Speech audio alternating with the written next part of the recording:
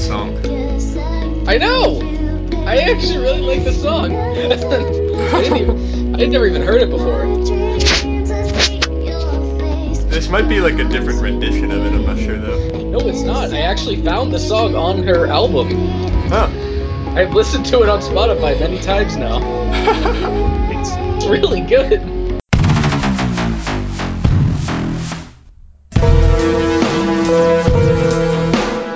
The Big Show. Hello everyone, and welcome back to Talking During the Movie, the show where two jackoffs talk about new movies and movie news. I'm James. And I'm Mike. And this is episode 74, Mike without a James. Though... But James is here. I am here. This isn't a guest hosting episode. So, it's just me, but it's Mike without a James. So, just imagine that I'm not actually here. You know, like you normally do. Yeah, like you normally do, because only one of your hosts' opinions matter. Yeah. And what, so just, do what you usually do. Ignore his recommendations, listen to mine. And, well, and you can't trust me anyway, because I just hesitated so much at the start because I couldn't remember if I had actually said hello everyone or if like 2 episodes ago I just blurred those words together and said hello everyone. Hello everyone. Hello everyone. Yeah, I mean, I couldn't start the last episode when I was introing because I couldn't remember if we said welcome back or if that would be way too presumptuous, and I just assumed the latter. So, it's a thankless, difficult job introducing a podcast, James. So I understand. It's why we alternate. Yeah. Because no one wants to do it. This is the fairest way. Take a breather. Yeah. But not as quite. We're not quite as much in need of a breather as the star of the film we're talking about today, Logan. Okay, yeah, I didn't know which star you were talking about. Yeah. Well, I mean, look, everyone in that movie is kind of in need of a breather. So we are talking about Logan, the newest movie in the X-Men series, although you probably wouldn't know it. And then we're doing a forgotten favorite segment. And it's actually, we're doing the forgotten favorite segment on the forgotten favorite segment, you know? Do you remember how great that was? Yes. Like, that was really cool. Yeah. I will say this, though, because, we made a commitment to get back into doing those. The only reason we're doing this one is by a complete fluke. Actually, it's because of you, James, but because I put forward a movie. Because of you. Something. Are you singing Drake? Is that Drake? No, I don't think that's Drake. I think that's Kelly Clarkson. I got my eyes on you. No, I said because of you, I'll never stray too far. Because of you, I'll never stray too far from the sidewalk. Yeah, it's Kelly Clarkson, man. Yeah, sorry. I thought you were singing. Kelly Clarkson featuring Dre, but still. Yeah, whatever. But I just put forward a movie at one point that I thought we should do called Holy Motors. And then James texted me sometime before this episode and asked me which film it was again. I said Holy Motors. He said great. And then before I knew it, he was like, okay, cool. So as long as we got both Holy Motors and Logan in, we should be good to go. And I'm like, oh, all right. So that's how we, it just kind of, I put forward a movie title with the intention of doing it at some point in the future. And James is like, no, we're doing it now. We're doing it now.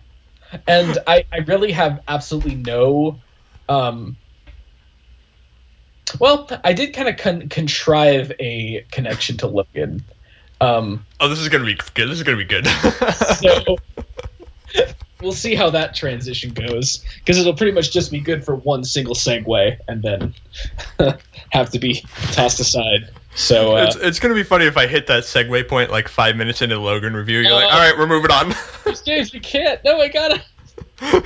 Oh man, yeah. So, but Logan first, and then a little ditty called Holy Motors, which, depending on what types of film circles you run in, may or may not really be a forgotten favorite, but. I feel like most mainstream movie audiences were a bit occupied with the Django Unchained and the Zero Dark 30s of 2012, and this little gem might have flown under a lot of people's radars. So It flew under my radar, that's for sure. yeah.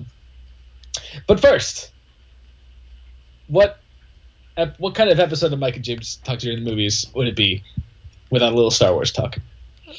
And without a shameless amount of Star Wars talk in relation to other talk, and that's that we're only going to talk about Star Wars, and we're not going to talk about any other movie news. With virtually nothing to go off of either, right? Because virtually nothing. New footage that we can see, just new footage that other people have seen and have reported on with contradicting testimonies. Yes. So I read it on Film School Rejects, a site I have You've contributed to, I've freelanced for, and the headline said Luke's first words to Rey are ... and I'm like, okay, you got my click. Yeah, thanks for the bait. And yeah, I clicked it, and I saw that the words were, "Who are you?"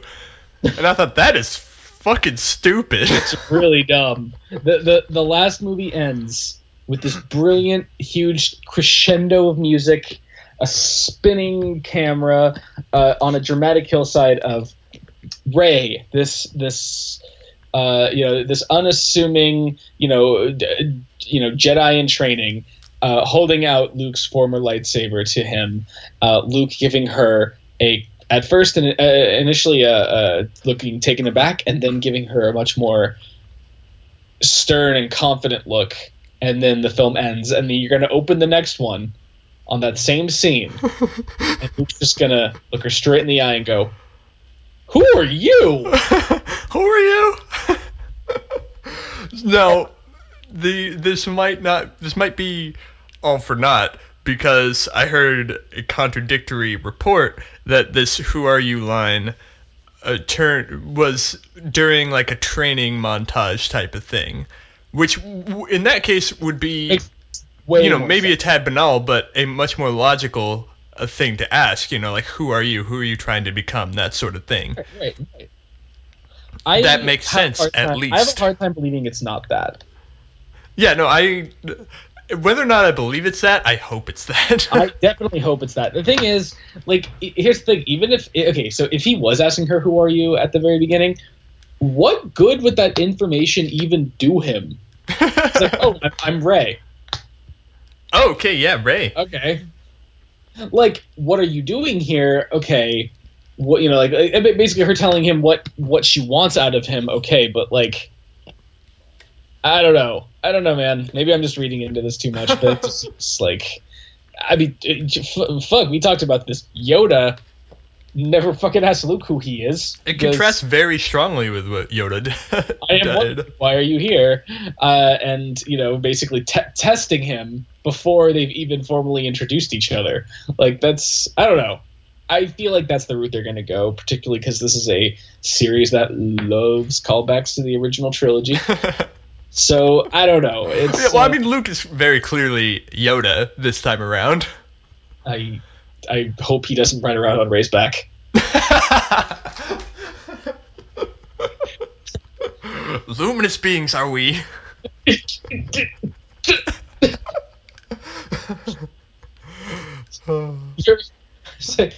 Rey, carry me. I'm trying.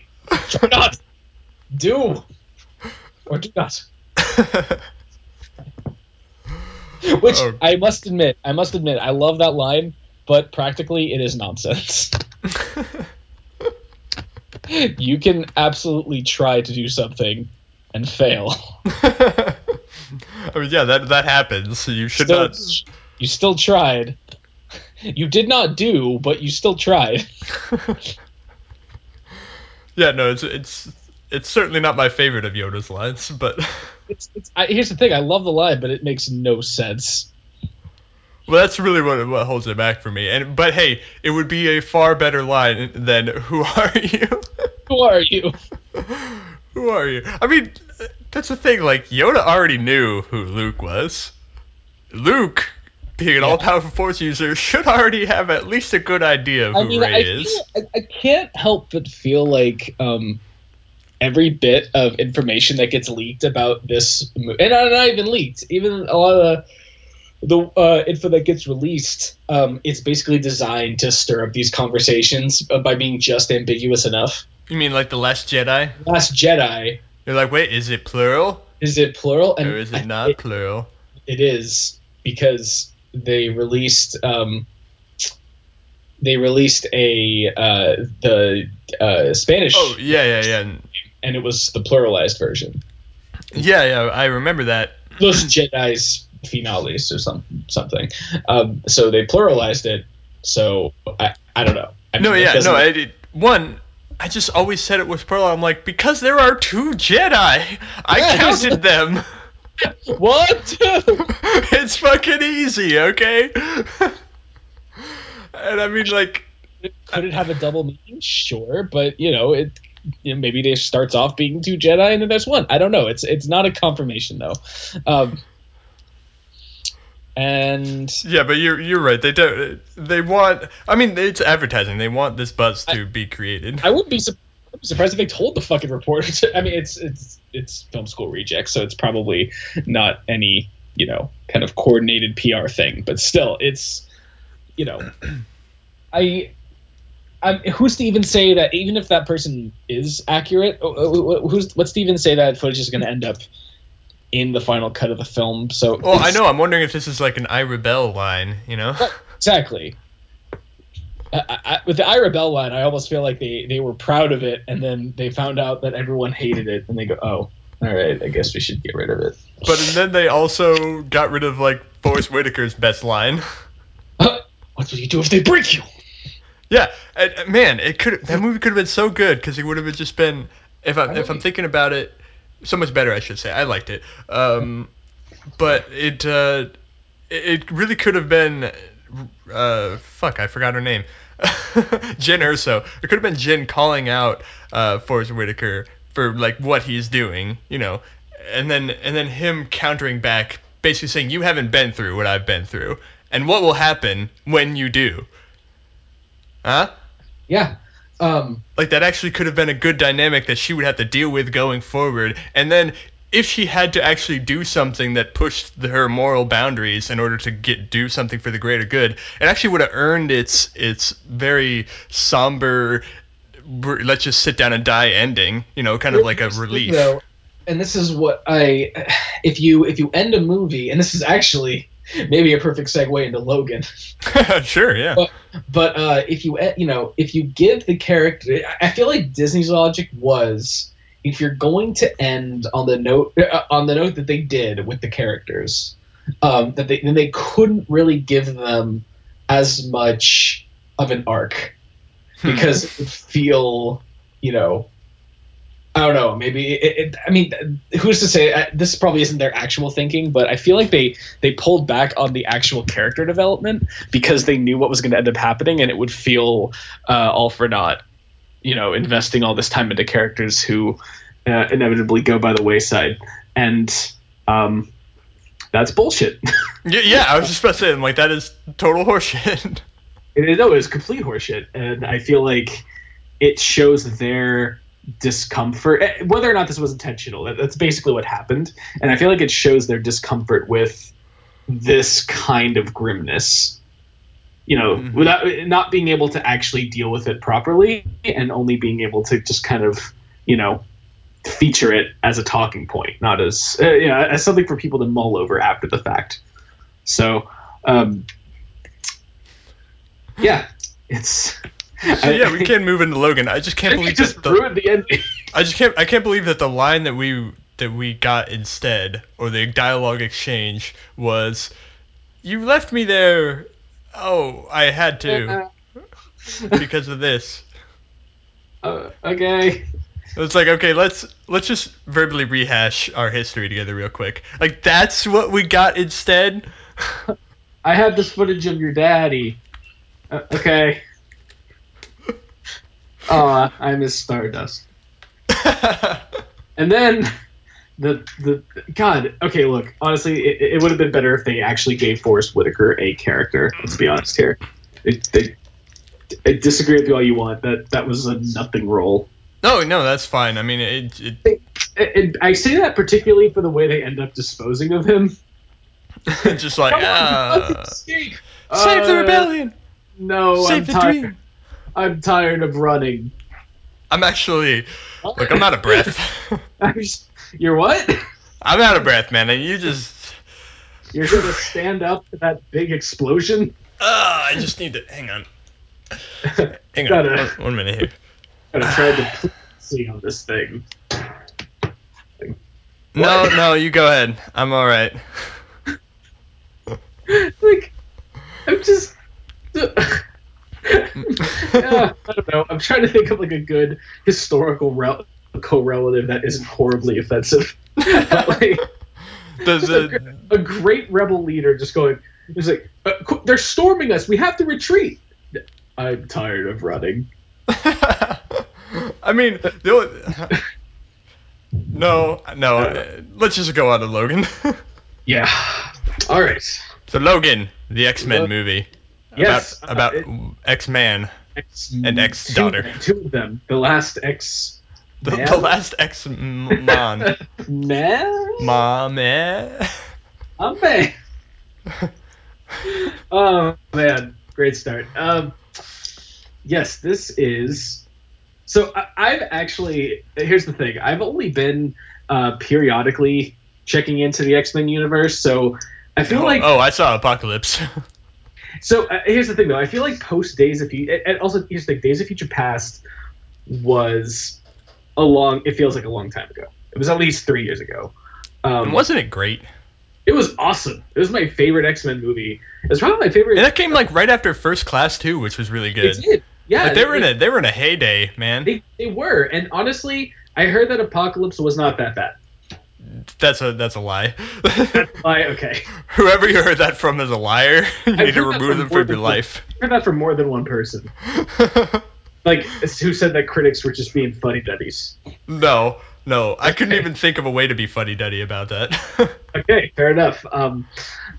But here's the thing, though. Ever since Days of Future Past, I feel like I've gotten mixed up on the timeline here because it united the First Class generation of X-Men with the original flavor. And McAvoy or Stewart, these timelines is so confusing. Good on Deadpool. Speaking of which, there's Deadpool trailer before this that basically served as like an opening cartoon. Oh yeah, and I had read that scene was after the movie, or that there was the after scene. Come to find out that they moved that scene that was originally going to be the after scene to the start of the movie. So I stayed until the house lights came up, and I felt like a fucking fool. Everyone did. Everyone in the theater that I was, because I sat too. It's a superhero movie. What, you're gonna not wait and see?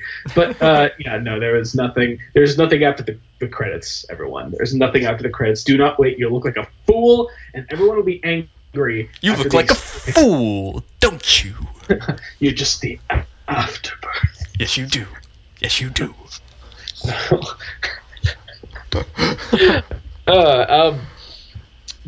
So yeah, I honestly though, tonally, that was the right thing to do. Oh yeah. Oh yes. Come on. Having seen the movie, actually, when the movie ended, I was like, "What the fuck are they gonna do? Are the pebbles gonna float here? If the pebbles float, I'm gonna be really mad." I guarantee. Oh god.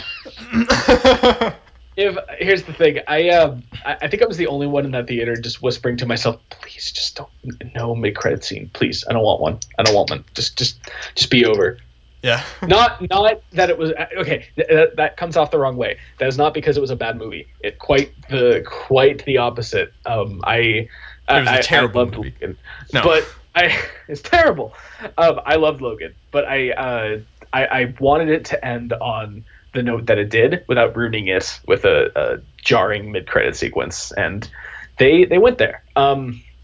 Logan is, but yeah, I feel like I've gotten mixed up with the timelines, but I do think that this is just all that's really important with this one is that it just takes place several years in the future from the Days of Future Past later timeline. Yes. Where basically it's really technically I mean it's even a few years down the road from now, I think it's like 2020 something. 2029, I think they said. 29. World looks pretty much the same, except a bit more barren and desolate. Although it could just be the locations our main character Logan, played by Hugh Jackman as always, chooses to hang out in. They recast him, you know. Yeah, of course. It's Hugh Grant now. That's all he could get. I'm terribly sorry, but if you wouldn't mind, just standing in the way of my claws, please. Sorry, Oh, Reginald. I'm just stealing this from Family Guy. I disagree. I disagree. Is that the young upstart young chap who's touting the merits of the European Commonwealth? I dare say that's the fellow. But it is, so it is technically it is the future, but without really any indication that that there's been much technical advancement. All that's really happened is that the remaining X-Men, which at the beginning of the film appeared to be pretty much three, Hugh Jackman, Wolverine, Professor X, who is suffering from Alzheimer's or some sort of degenerative brain disease, yeah. and Caliban, played by Steve Merchant, who I didn't actually pick up with Steve Merchant for way too long. No, I actually thought he was Alan Tudyk. Really? Oh, I could see that. Yeah. Yeah, the guy who played KS2O. Yeah, right. And the pirate from Dodgeball. Yarg. No, I actually thought it was him, all with all the makeup. But yeah, no, it was not Alan Tudyk. Joe's be the only place for Steve. Okay, you want a film that's going to be a classic in the future? Fucking Dodgeball. We're kicking around a new segment where it's kind of like an on the contrary, but it's like a super on the contrary, because it's basically we're trying to figure out what's going to be the generation's Shining, or like Vertigo, even like something that got like actually not good reviews. And like people actively did not like movies like Vertigo or The Shining until many years later, where they're both considered a masterpiece. So I'm like, what's the masterpiece that we don't see? You know, I'm looking at like 2017, 2016. I'm like, what do you know? Right. I mean, who knows? People didn't like Empire Strikes Back when it first came out. Maybe, maybe Rogue One, James. Maybe Rogue One. It's funny.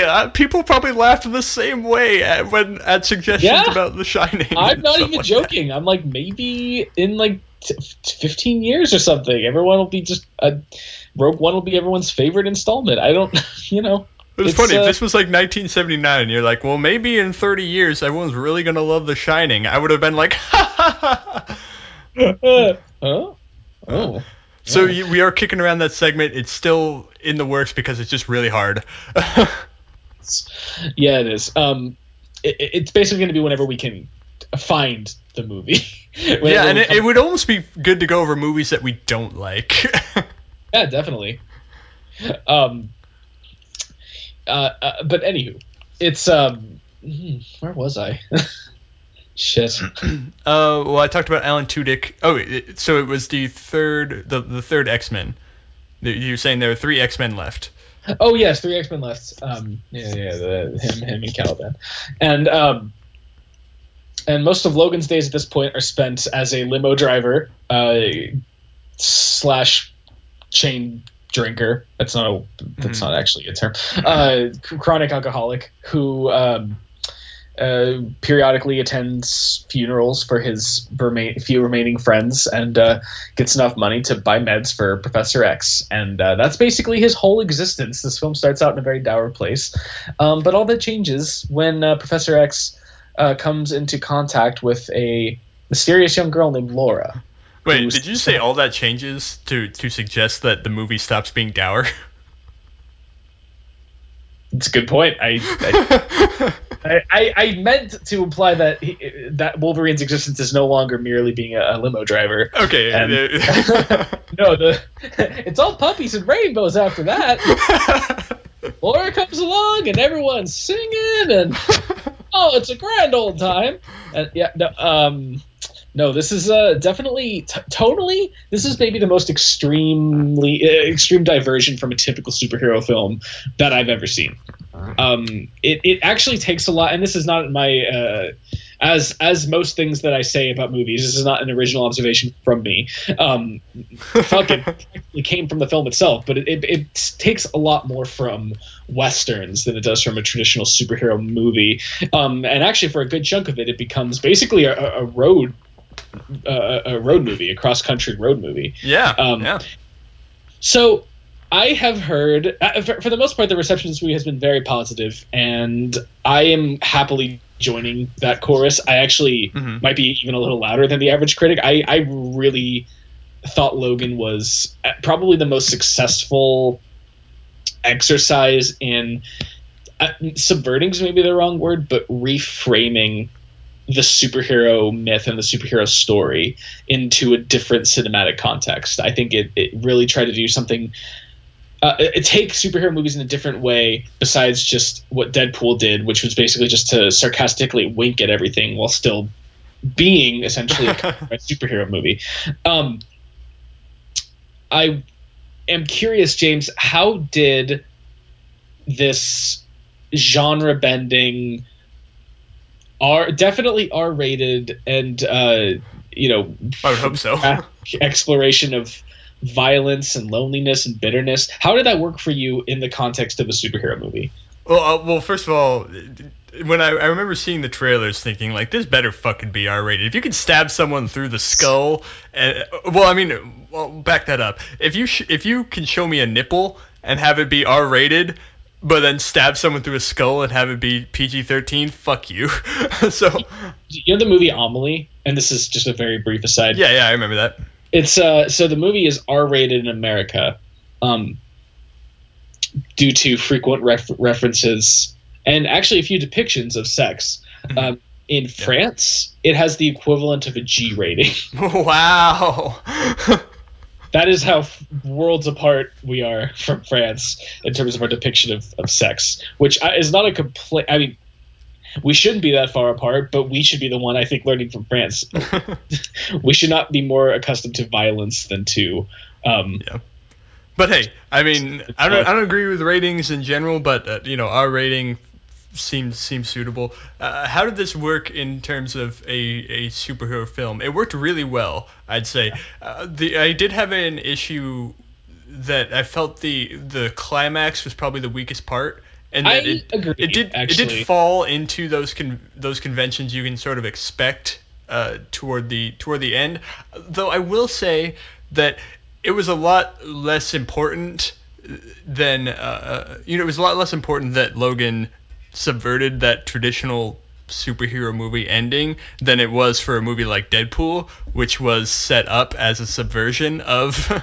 Yeah. Like I liked how you said it. Like this isn't necessarily a subversion. This is just a reframing. Like they weren't actively trying to either thumb their nose or simply do the opposite of superhero films necessarily. Well, they were trying to use these characters that had been established over the course of a whole franchise, and use them to explore different cinematic territory than any superhero film had before, and it really works. I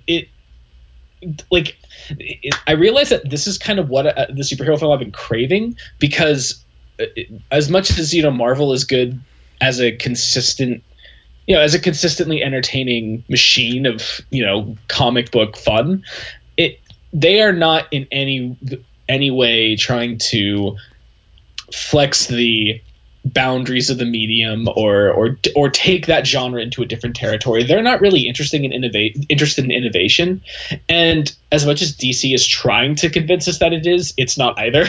DC is basically a one note. It's basically a one note breakup song extended over 3 movies so far. Like it is.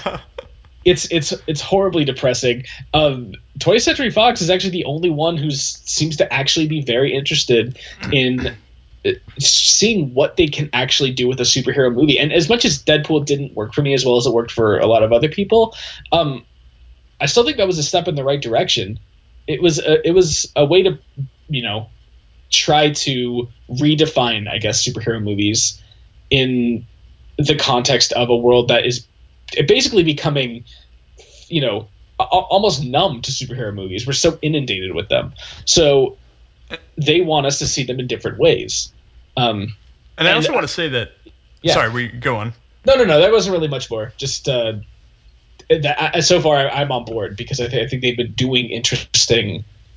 They've been taking them in interesting directions in ways that just worked for me. So, I think a lot of people said that, Deadpool sort of like kicked down the door for R-rated films, for R-rated superhero films. And in several ways that's true, but I really want to think that. I think that Logan is the actual proof of concept.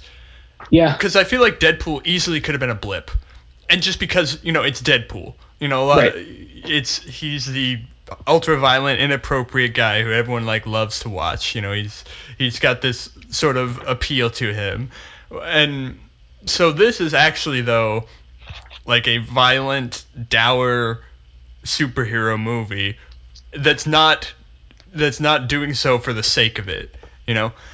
It's not.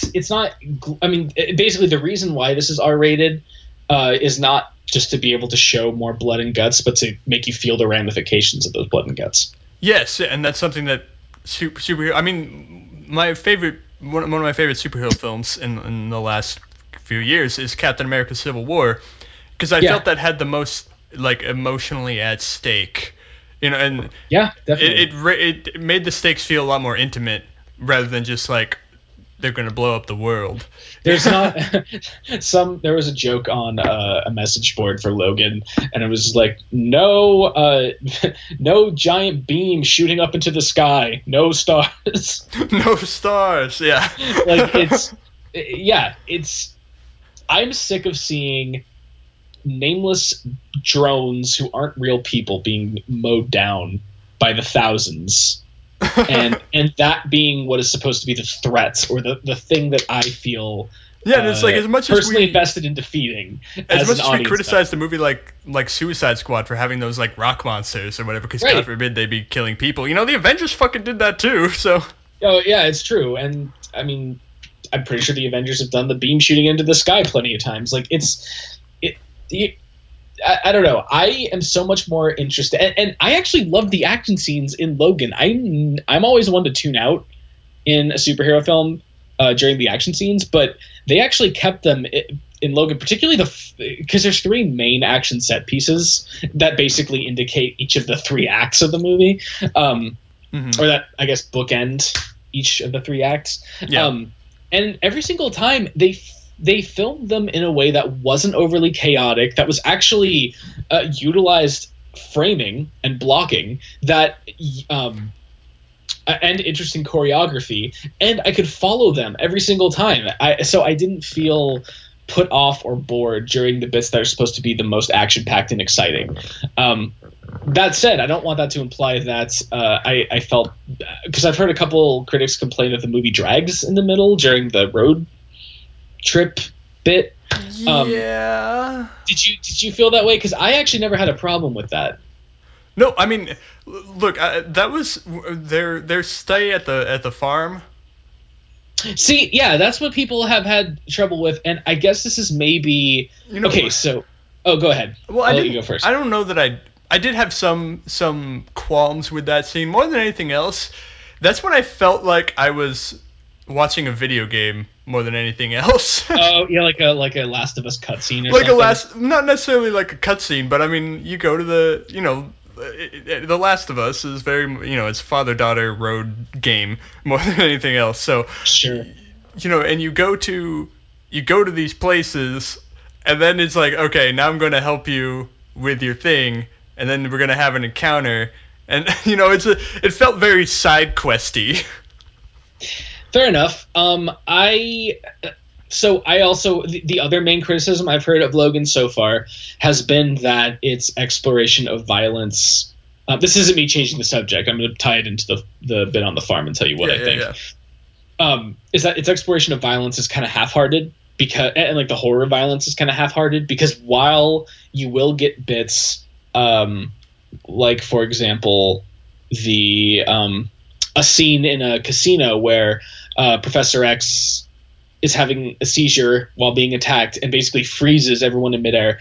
And Logan Wolverine has to basically fight his way through them very, very slowly, just his claws through each of their faces. And he has to actually look at them and like feel the, I like that they didn't fast forward through that, basically. Right, They made you watch every single one that he killed. It was not fun. It was brutal. And it worked really well. But that, for the most part, it wouldn't be scenes like that. It would be still him mowing down a bunch of henchmen that didn't have names and weren't developed, and that were just and that it was still essentially glorifying the violence that it was supposed to be detesting. And one of the main, I guess, citations for that I've seen, the scenes that that the critics would reference, is the scene on the farm toward the end, and basically the sentiment was that what happens to this family who Professor X and Logan and Laura end up coming across and having dinner with and connecting with and bonding with, what ends up befalling them should have hurt a lot more than it does. And I guess this is just a testament to how easy I am to manipulate as an audience member, but that really hurt me, what happened to this family. I actually got very connected to them, and was it out of step totally with the movie? Does it feel like a side quest? Does it feel a bit like tacked on? Yes, but it got me to not care about Flo, because I actually did really connect with this. Like, I don't know, I felt the warmth of this family, which is what Professor X is trying to show Logan. Like, look, actual human love and connection. Like, this is why we fight for people in the first place. This is what's good. And I didn't feel like the movie was taking that half-heartedly. I thought that it treated those characters with dignity and respect, and that it hurt when they die. They die. So here's my thing with the scene. Yes, I totally understand what you're saying. I really wanted Logan to say, yeah, I hear what you're saying, Professor X. That being said, we're being hunted, and we're actively endangering these people's lives by being here. And that's what I was thinking throughout it. I'm like, no, there's actually a very good reason, the preservation of innocent lives, why you shouldn't be here right now, so you should leave. And and what I liked, though, was when they sort of did that, when they sort of like brought the father back to help him out, basically, to bail Logan out of his like super mutant counterpart. I was thinking, like, man, I would just be really mad at Logan right now. And then I'm like, wait, he was. Because the last thing he does is try to shoot Logan. Yeah. Yeah, so I was like, and that's the part that sort of like redeemed the scene for me, because I was sort of like, because you get a sense of a man who's lost something. Well, maybe. And a man who knows why he's lost something, who knows it's your fault. Yeah. Okay. It's like you fucking brought this upon my family. Right. And yeah, they do have that moment. And look, I've always said that necessarily practical thinking and logic in a scene always end up taking a backseat to, I guess, a theme and tonal resonance. Yeah, and that's fine. I don't know. I think I liked this segment of the film a lot more than most people did. I'll stand by that, but I also completely get the complaints. Yeah, one thing I still don't like is that as soon as they got there, I knew that family was gonna fucking die. Yeah. Pray. Well, yeah, I mean, it's like every scene, I don't know, again, it's another video game comparison. A lot of times when you're a video game protagonist, everyone you meet is going to die.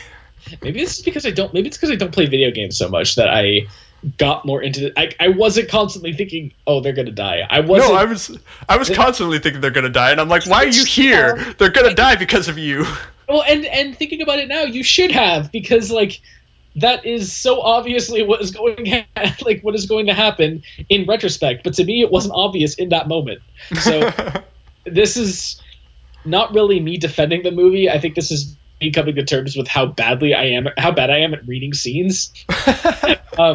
But fuck Well, me. yeah, and as I said, it was sort of redeemed when Logan actually had to see the consequences of what happened and see that people were upset at him. You know, it wasn't thank you. You know, there wasn't someone thanking the hero for doing. I mean, this is the exact kind of thing that DC tries to do with Superman, and that even Marvel did. You know, with a little bit with Captain America: Civil War. You know, going off. You know those two scenes right at the beginning of Captain America: Civil War, one with Tony Stark and one with Captain America with Steve Rogers.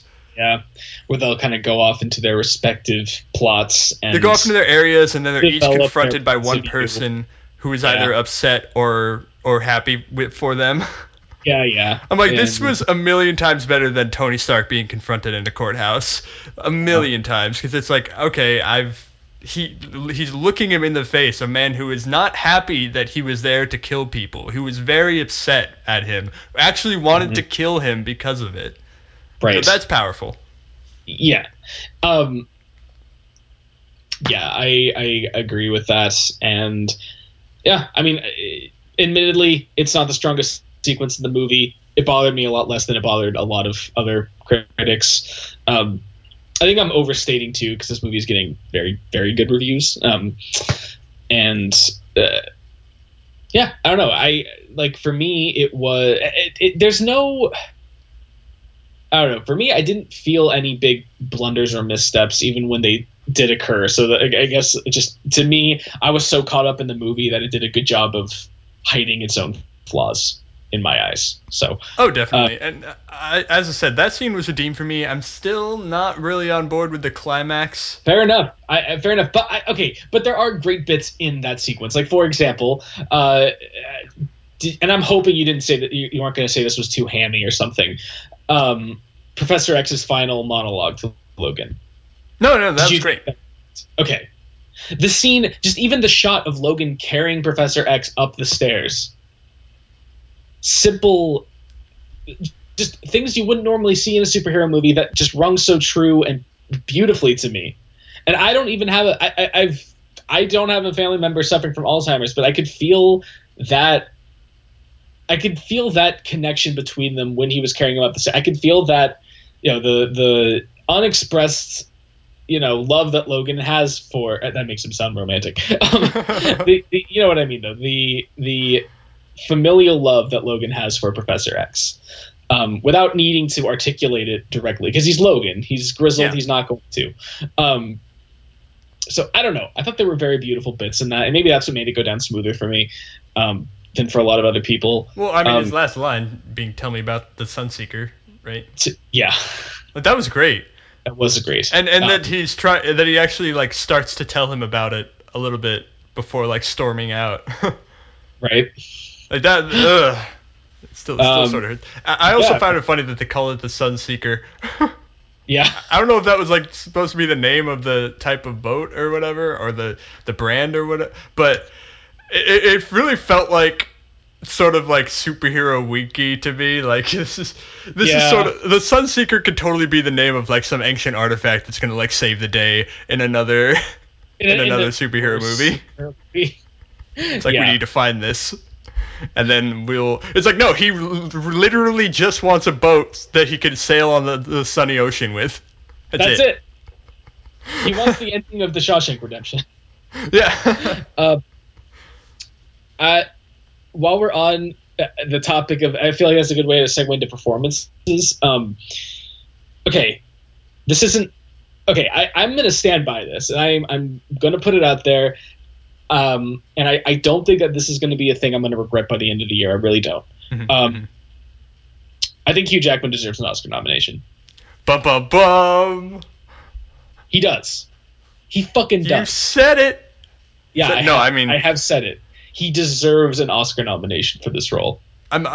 Look, I can agree with you. I'm so skeptical. Personally, I'm so skeptical of. I'm not saying it's going to happen. No. And I'm not skeptical. Of course, I don't think it's going to happen. But I'm skeptical of assigning worth this early in the year. I know. I mean, a lot of people did that with John Goodman last year in 10 Cloverfield Lane. I did that the year before with Nick Holt in Mad Max Fury Road. Yeah. And which I thought at the time was deserved, but that turned out to be just a very crowded year that had no room for him. So, all right. So yes, I think his performance is Oscar worthy. But whether or not he should get one remains to be seen. Without there being a big cathartic moment for Logan. What am I going to play on the Oscar reel? I know. I mean, at the end, his big catharsis is just injecting himself with enough drugs to take down his opponent. It's not like there's ever a scene where Logan entirely articulates every aspect about his character that you're supposed to infer from his face and his voice and his demeanor. And it was about my encounter with this young girl is making me rethink my commitment issues. No. Maybe love isn't so bad after all. It was about halfway through the movie, and I just noticed, I'm like, oh my god, the amount of weight he is just carrying with his fucking face right now is unbelievable, and it just builds the entire film. It gets worse and worse, and it's not just makeup. He actually just looks just heavier and more dismayed every scene. I don't know. It really hit me about halfway through, but this is how any actor would fucking dream of ending their involvement in a franchise. Oh God! I mean, I feel like Robert Downey Jr. got sort of trapped into the role of Iron Man in the same way that Hugh Jackman got trapped in the role of Wolverine. But Robert Downey Jr. as Iron Man isn't really changing. I guess that's no longer true with Civil War, but for the most part, it's basically been the same shtick the whole time. It seems like Robert Downey Jr. is tired of it because he has only so many movies left in his contract. That's why, I think that's the only reason he's doing his Homecoming cameo is because that counts. Right. That counts as a movie in his contract, so he can get that out of the way. Gonna let him out? Are they gonna do Marvel movies about Iron Man? I'm not sure that they're probably not gonna do Marvel movies about Iron Man, but no, without Iron Man, I mean. Oh. Are they gonna really have the Avengers where Tony Stark is not there? Well, look, it's gonna happen. He doesn't want to play this role anymore. Fair enough. God knows he doesn't need the fucking money. And I can't blame him. And I can't blame Hugh Jackman, for wanting out of Logan. And he apparently he almost quit after X-Men Origins, which doesn't who could blame him for anyone. But yeah, I mean, it's great that he got to end on this note where he got to give a performance that actually matched the character. He had a character that actually matched his acting abilities. Right. I mean, it brought out new sides to that character that I've never seen before. It actually, I don't know. I feel like Wolverine, that's actually what is so advantageous with the X-Men is that they're constantly in flux, both in terms of who the literal actual heroes are, so it can keep on going after the main cast all leave. But also in terms of where their characters stand, where they are as people, where they are in relation to one another, and that makes it a more kind of more of a playground, I guess, as a superhero world. And also it's funny because X-Men is essentially one property by Marvel, but by having that, 20th Century Fox basically owns their own cinematic universe now. Oh yeah, I mean, of course. Right, but that's always been true. But now that cinematic universes are a thing, it's okay that they don't that's all they have pretty much. They can work with that. I mean, it's gonna be funny to see what they work with because they're not gonna have Patrick Stewart. They're not gonna No. have. Here's the thing: so is the next X-Men movie just going to be a bunch of kids? Yeah, I mean maybe. Are they just going to continue to do the past timeline where they have Michael Fassbender and shit? Oh, James McAvoy. James McAvoy, yeah. Yeah, Michael Fassbender and James McAvoy. The Beast. They have Nick Holt as the Beast. They have I plenty of young people. referring to the split there. Sorry. Sorry, I guess. Oh. Beast. The Beast. The Being Beast. both an X-Men and the character in Split. Rejoice! Rejoice! Oh god. Best shitty movie I've ever seen in my life. So just to wrap it up here, the what ends up happening with the and I'm only explaining this part of the plot because I think we're well into spoiler territory at this point. Yeah. And I recommend it very highly if anyone doesn't want to listen to this last part. I would actually say I don't know. It's one of my favorite superhero movies ever. I think I don't really feel any qualms about saying that. No, me either.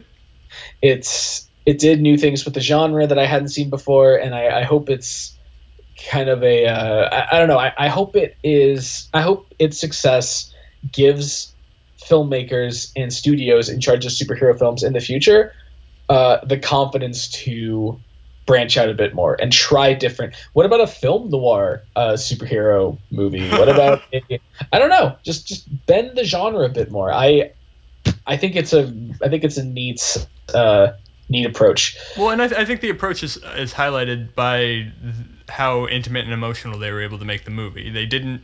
There's no. I'm not viewing it with any distance. I'm right in there with them because it's small. There's only a few characters. Imagine fucking that. There's only like 2 superheroes in this whole fucking movie. So I get a lot more time with them, and that the action was really raw, and it was painstaking the way they brought you through every step, especially in scenes like what we mentioned in the casino. I'm able to relate to it a lot more, and it feels a lot more powerful. As I said, I'm not viewing it from a distance. A bunch of people, a bunch of ultimately powerful people kill nameless thugs or machines. Yeah. I mean, shit. Even Professor X, when he's walking out of the a bunch of little lines got me in this movie. Like when they were leaving the casino, and he sees everyone basically still reeling and coming, basically recovering from the freeze that he had put on everyone. And as he's just passing by, he just goes, "I'm so sorry. I'm terribly sorry." Like he's just like feels terrible, and you could tell from I'm delivering it in a horrible way, but he really sold me. You could tell from Mike's performance that yes, of course, that it was terrible.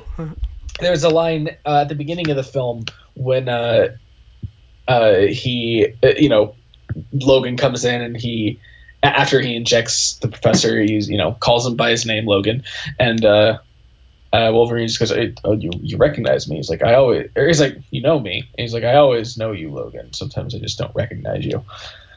Just, I don't know. Powerful little, just. Yeah, no, it's a surprisingly really well-written movie on many occasions. So. And actually, one of my favorite lines, maybe my favorite line in the whole film, toward the end of the between Logan and Laura, when actually I think it's his last words to her. He just says, "Don't be what they made." Fuck. I don't even remember it properly. It's "Don't be what they made you" or something. Yeah, no, I think that's what he says. Yeah. Beautiful. I particularly want to talk about how this film wraps up, because despite the action scene itself, I don't even think it was bad. I think it was just probably the least interesting of the 3 main action set pieces in the movie. Well, yeah, I mean, when it comes down to it, it's a bunch of people fighting in the woods.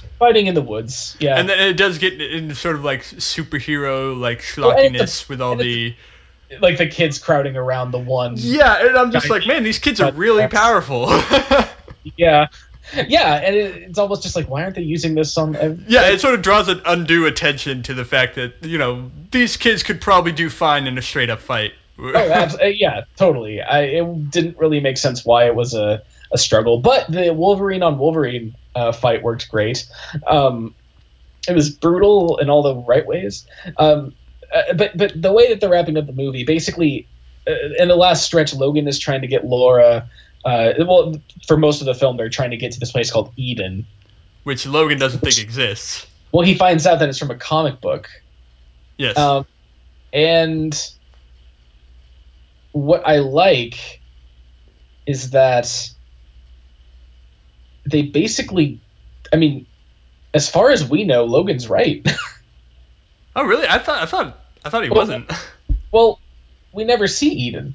We never see it, but I mean, there is that thing where the kids talking on the radio do presumably someone at Eden, and they even say like your asylum's been granted, and that the people chasing them even say, we got to stop them before they get to the border. Like they clearly know they get to this certain spot and it's over for them.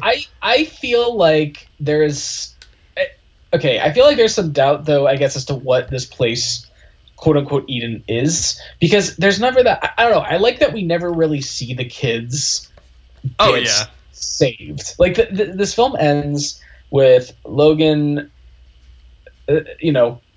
losing his life, and they give him it's almost a single shot, a funeral shot of his grave next to this beautiful little inlet, and it just gorgeously framed.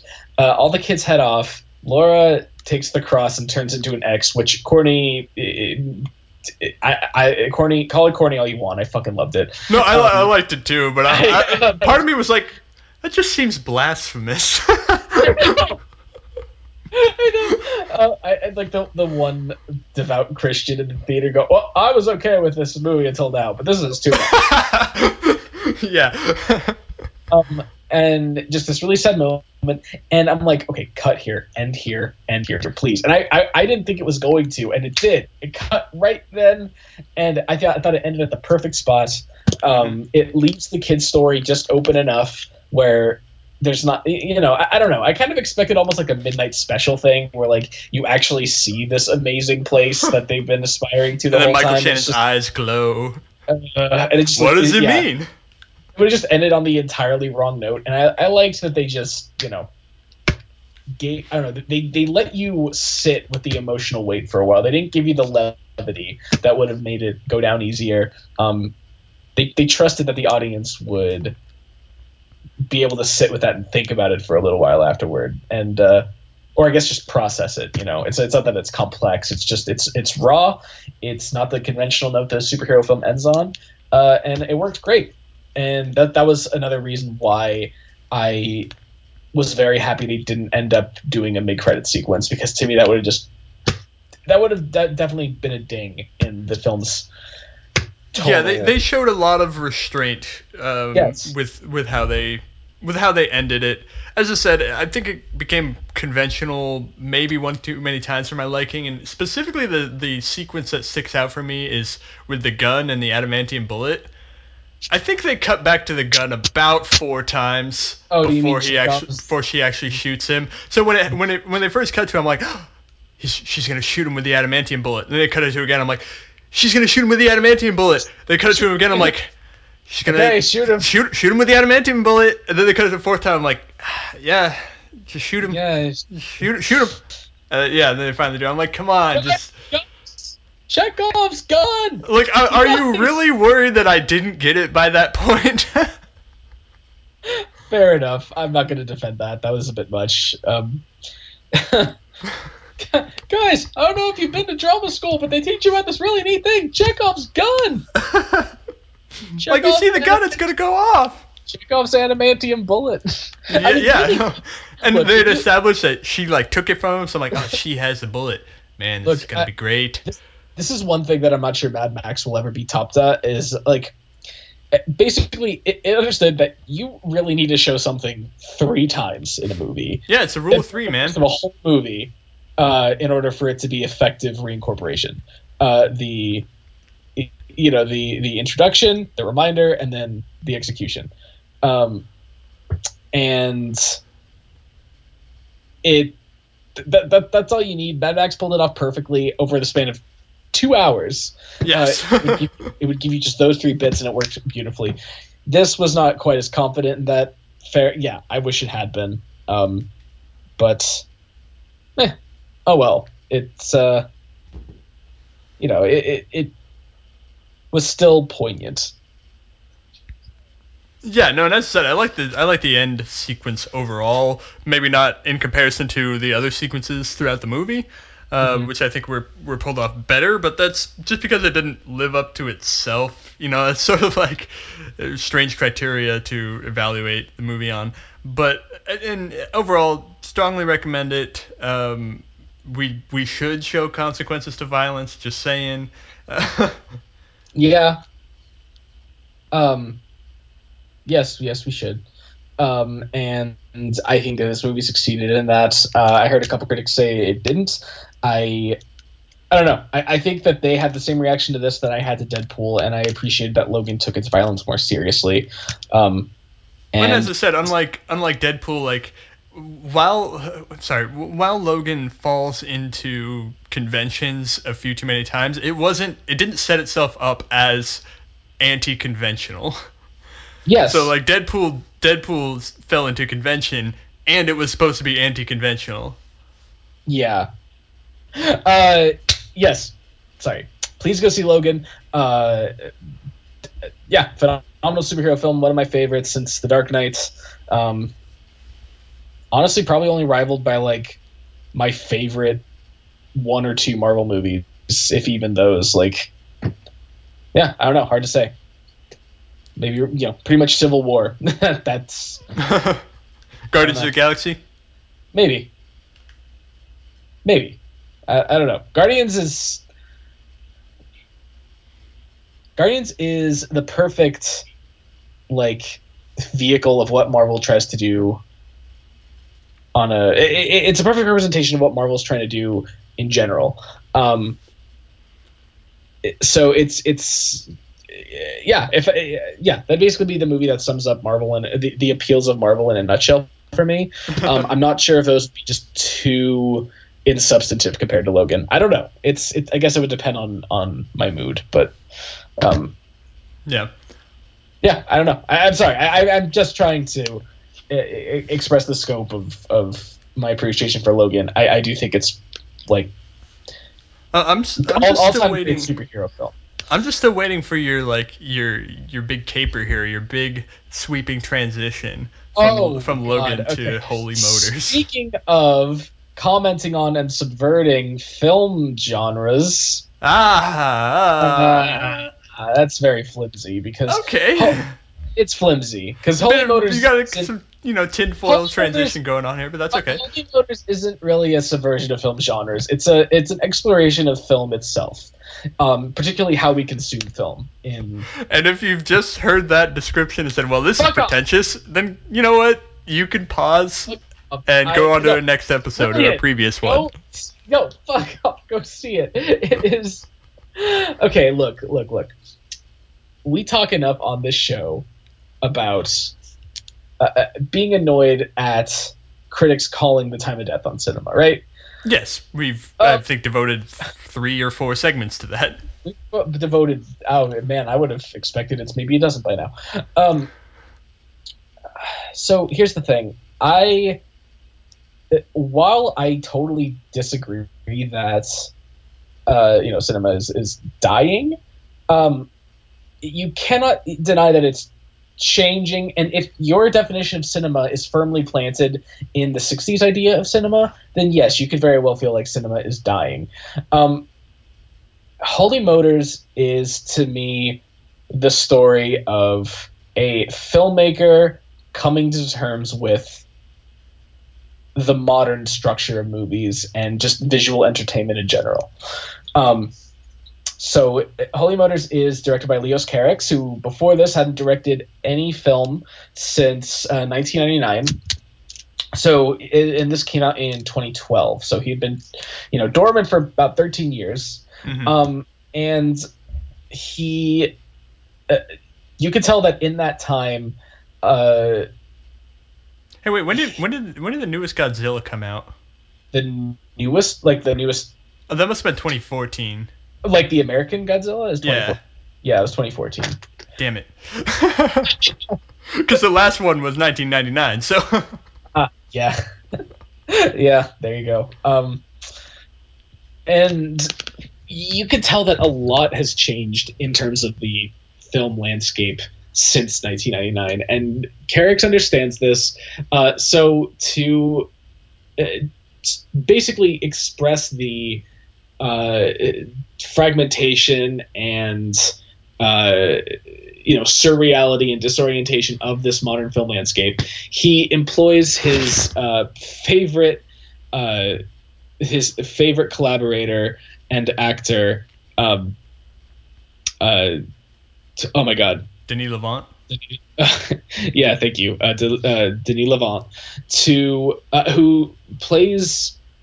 whose main role in Holy Motors is that of Michel Oscar, who is driven around by his assistant driver Celine to various appointments throughout Paris during the course of a day, at which he assumes various roles and basically has parts in small mini films that aren't, to our knowledge, necessarily being filmed by anybody.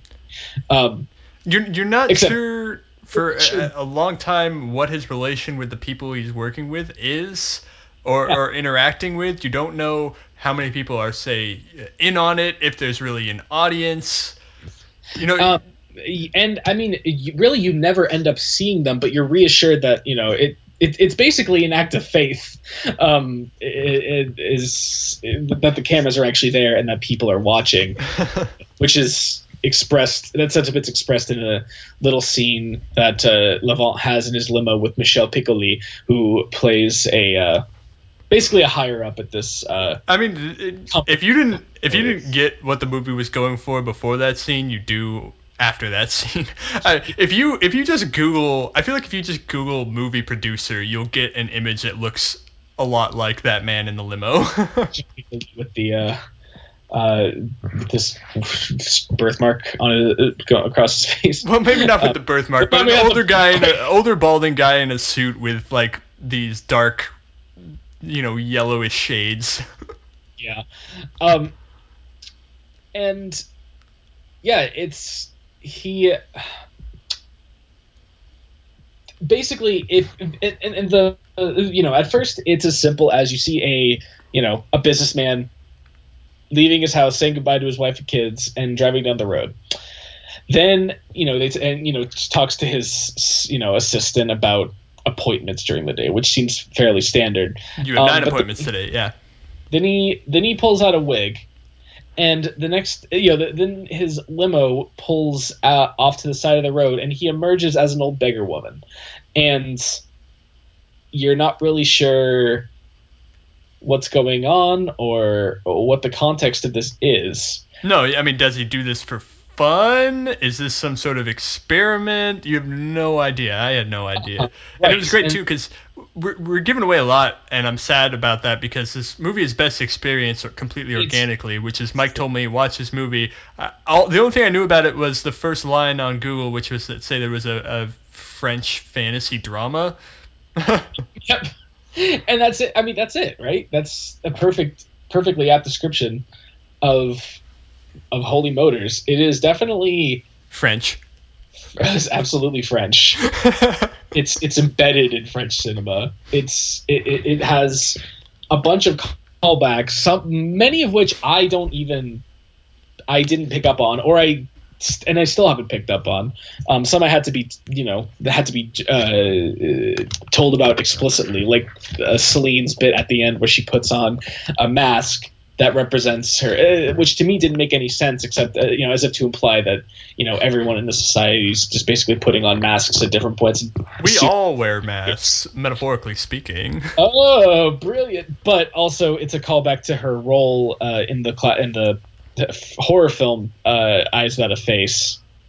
But it uses French cinematic history to explore what is basically becoming of the way people experience movies. So you'll get things in fragments. You'll get things without. You get little bits of story without context. You'll get moments, but you won't have a complete cohesive narrative. Even when you think you have the parameters of this world down pat, you understand, okay, so even if I can't see the cameras, so he's essentially an actor going place to place, and assuming different roles, and we just understand that in each one of these quote unquote assignments, he is an actor in some unseen film, which I really, after the fact, if you want to get very meta about it, he is being filmed. We're watching the film. Well, and I really think that's what it's going for, because I mean, it's it's using the language of cinema. It's doing.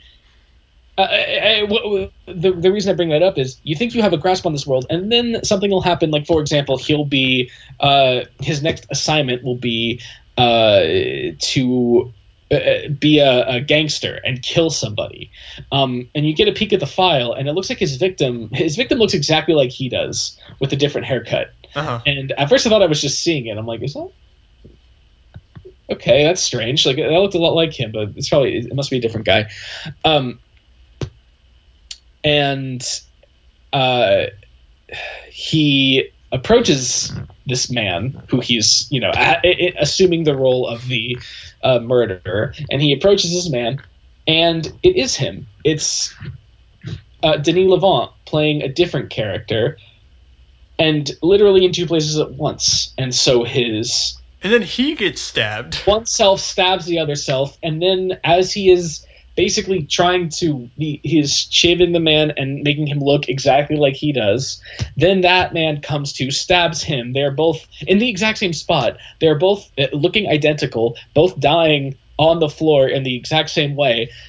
Cut to Denis Lavant staggering back to the limo, still, reeling over in pain. And then he's back in the limo and he's fine. Yeah, he's wiping himself up. Like, he's not going to a hospital or anything like that. And I think right after that, he gets shot, like, several times. Oh, many, many times. Again, attacking someone who is identical to him. Yes, yeah. And actually, it is, I believe, the same character. The person who he attacks is the same character that he's assuming at the beginning of the movie. At the beginning, yeah. It looked very similar. And he had the bodyguards and everything. Right. So every time you try to get a sense of what is literally happening in this world, the movie frustrates you and throws you for a loop. Well, very deliberately. Most of all, I would say, is when he's playing the role of a dying uncle, and then the person with him, his niece, I believe, that would be the case, right? I'm not mixing up these details. It was his niece. She kept calling. It was supposed to be his niece, and he was the dying uncle. And after he gives this monologue and like dies, he gets up and is like, I'm sorry, I have to go. I have another appointment. And then she says, yes, I have another appointment too. At that point, I'm like, what the fuck? What? Who is this for? What? I know. Yeah, right. Who is this for? Who is watching? I think that's why it's. I think that's why the title partly is, kind of religious in its nature. Holy Motors. Essentially, them continuing to assume these roles and take these appointments, even when no film crew, no apparatus of recording is visible, and no audience is visible. Well, I was just about to bring up the audience, because that's the first thing you see in this movie is an audience who doesn't appear to be there, so to speak. I mean, the opening shot of this film is a theater of people, which, depending on your interpretation, are either asleep or dead. And I'm warming up to the dead a lot I'm more very because warm it up just to the strikes me they don't move at all. Well, Like no, and they don't also, appear to be breathing or shifting. Like there's no head bobbing. Their eyes are also, closed and they're just still staring at a screen. also, this is a world of desolate. Like this is a this particular film is. It seems to, particularly the sequence with Kylie Minogue where they both enter the the now luxury hotel. It's a ruin, and there's scattered mannequin parts all over the place, and it gives the sense of a once great establishment, or Hmm. a once great, in the case Th- of film and industry, I think they're that getting metaphorical here. oh yeah, just a bit. Here's the thing though, what I love about that sequence is that while yes it is meta commentary, and at the same time it could easily be considered a role in and of its, like it's unclear whether that is a one of his appointments or whether he is actually reconnecting with an old flame. I assumed it was the latter, but I hadn't. There were interpretations of both, Mhm. particularly because they break into a musical. Yeah, a musical bit. There's a musical bit. And what I like about it though is that doesn't detract the fact that that might just be another appointment doesn't, for me as a viewer, take away the sincerity of it. It is still a beautiful scene about these people reconnecting who haven't seen each other in years and who will probably never see each other again. Well, Um, especially if a more literal interpretation of what happens yes, next is correct. but who knows if it is? Like it's Man, that we talked about this in the pre-show though. That scream he gives is oh just right, but that's like that feels like he's breaking down all artifice that we've been seeing, and that's why it's so jarring because here's the everything thing. you've seen up until that point seems artificial to one Well, degree or another. And on one level of blatant and another, everything you've seen is probably not happening to the degree in which it's being presented. And right, then the person who's been reconnecting with, who is on a roll, who's in an appointment where she is playing a flight attendant who is living her last night, she jumps off the building that they were just on, and he goes down and sees her on the road, not moving, blood everywhere. And mm-hmm. then you sort of expect him to just, as you said in the pre-show, just expect him to just like walk past like nothing is out of the ordinary. Instead, he stands there for like half a second, gives out this oddly rawly emotional scream, and just runs back into the limousine. I bet I'm you gonna didn't. remember that. I will always remember that. I bet you didn't think that I would reference Hail Caesar at all in this review. No, I didn't. But I will say though, I had a similar sensation watching that, where even even if what I'm watching is quote unquote a fabrication, even within the world of the movie, that doesn't take away from its power or its or occasionally just literally its sense of spectacle. Hmm. Like for example, there's a scene where possibly my favorite scene in the whole movie, where Denis Lavant is performing a really intensive action scene in a stop motion getup. Motion capture. Wow, I can't believe I made that mistake. Thank you. Yeah, he's in a motion capture suit, and you know, doing all manner of crazy, flips and just exhibiting an insane physicality that is not only like just impressive physically, but amazing to watch just as a visual, just the movement of a body. And that in and of itself is, I think, what Leos Carax is trying to get at. I think the literal, like, Richard Linklater has a bit in Waking Life where the characters talk about Bazin, Andre Bazin. Pardon me for getting all theoretical here, but they talk about Andre Bazin's theory that film is basically, capturing holy moments, where like capturing God present in everything. Andre Bazin was a very Christian film theorist, and that film is basically an accumulation of holy moments, and that's kind of what Holy Motors feels like to me, trying to capture either the physical or emotional beauty of disparate, disjointed scenes, or even just some sort of intrigue of these scenes, detached from story or plot or cohesion, because that's basically how we experience visual entertainment now. And there's an amazing middle segment that's basically the interlude, yes, where they're just performing accordion throughout a church. It's just him walking through Denis Lavant walking through a church, accompanied by an entire accordion band. Just as a quick point of fact, are those actually accordions? I'm sorry? I thought they were. Yeah, I can't remember if an accordion with keys is different than a not accordion. Oh, yeah, I can't even remember the name for that now, but you're right, I think it is. Regardless, it doesn't matter. It is a phenomenal sequence for no real logical reason. It's just a cool cinematic idea, and that's kind of what, I don't know, to me, that's what Holy Motors perfectly, I guess, it perfectly expresses about the way we experience film in the modern post-YouTube, post-internet age. And I think it's pretty clear that Carax is not entirely comfortable with this, but it's also not a cynical, like, the movies are dead takedown of modern film. It's kind of a... He has a more careful hand than to indict the audience in a way, say, like Birdman does. Definitely. And I think that's why Holy Motors, I wanted to highlight it, because it is so impressive to me in that regard. It is, I guess, it's sad without being cynical, if that makes sense. And then a lot of people who really like Birdman brought up Federico Fellini's 8.5 as a comparison. Yes.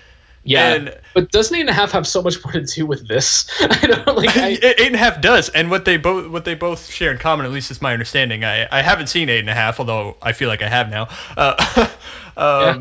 It's my understanding that they do take this much more careful, much less cynical approach, whereas someone like Iñárritu can only think to deify his own point of view while thumbing his nose at others. Right, like, this is basically what I wanted from Birdman. Not necessarily it didn't have to come into this format, but this is the sensibility. This is the attitude. Sentiment.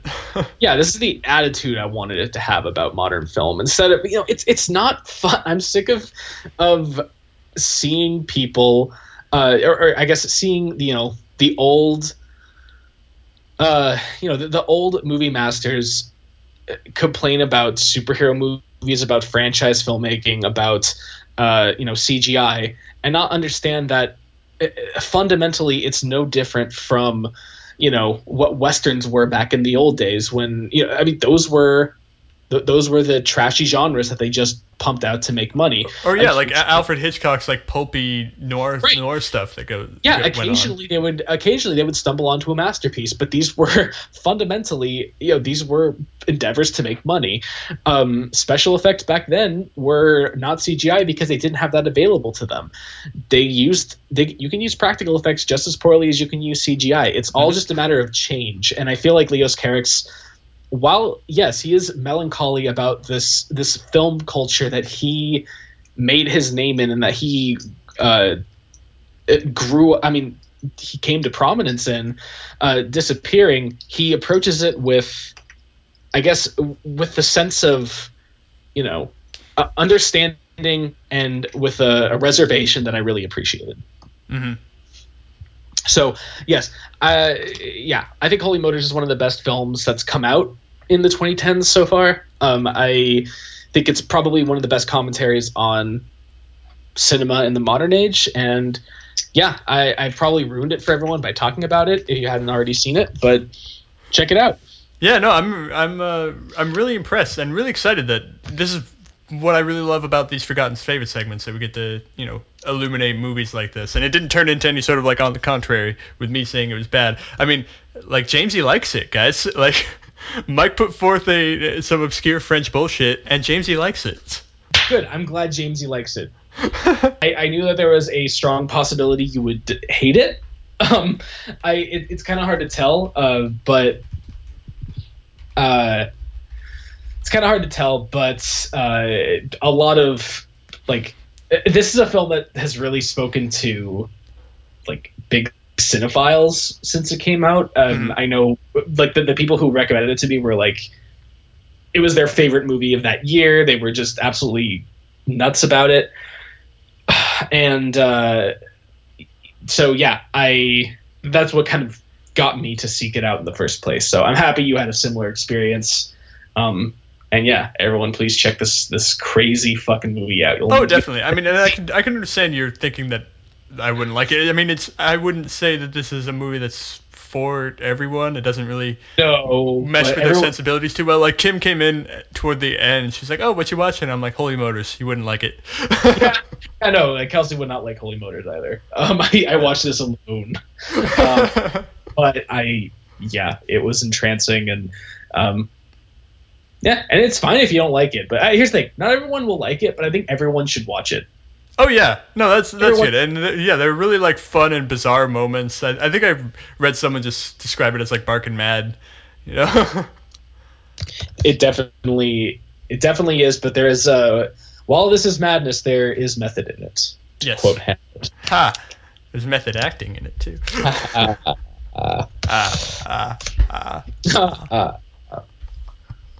Speaking of method acting. Well, yeah. So I think that was that. We're both itching to get out of here because we got places to be at noon, and it's like 11:35 right now. A little more knowledge than you probably needed, dear listeners.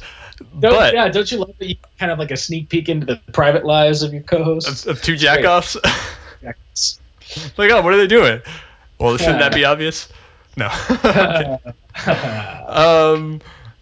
We're gonna do more of these forgotten favorite segments in the future. Let's just do one a week. Yeah, no, I think we should. Didn't care about this one having anything to do with the movie we're reviewing, and honestly, it worked out fine. So yeah, it worked out totally fine. I think next week we should do 99 Homes. Yes, that sounds great. I'd love to do that. Is that on Prime still? I think it was, but I'm not sure it is anymore. All right. So. Well, I mean, if it's not, I don't mind renting it for a few bucks. It sounds well worth it. So yeah, I'm excited to check it out. And I think as far as reviews are going, are we doing Beauty? No, wait. There's Kong Skull Island out this weekend, which I want to see. Island. There's also I also had the opportunity to see I Am Not Your Negro. I don't know if you do. I have it. I haven't seen it, but I have the opportunity to. So if we want to do that instead, I'm down. But it's up to you. We could totally do I Am Not Your Negro, and then let's do a forgotten favorite on 13th. You know, just great. No, we've talked about that enough. Yeah. All right, awesome. Well, it was a show this week, and it'll be a great show next week. And I'm taking over the exits now. And, do I get to be one of the limousines who talks about how I'm going to be obsolete in the future? You get to be you get to be the American one if I get to be the snarky French one. Yeah. I mean, that's only fitting. Yes. And as always, everyone, thank you for listening.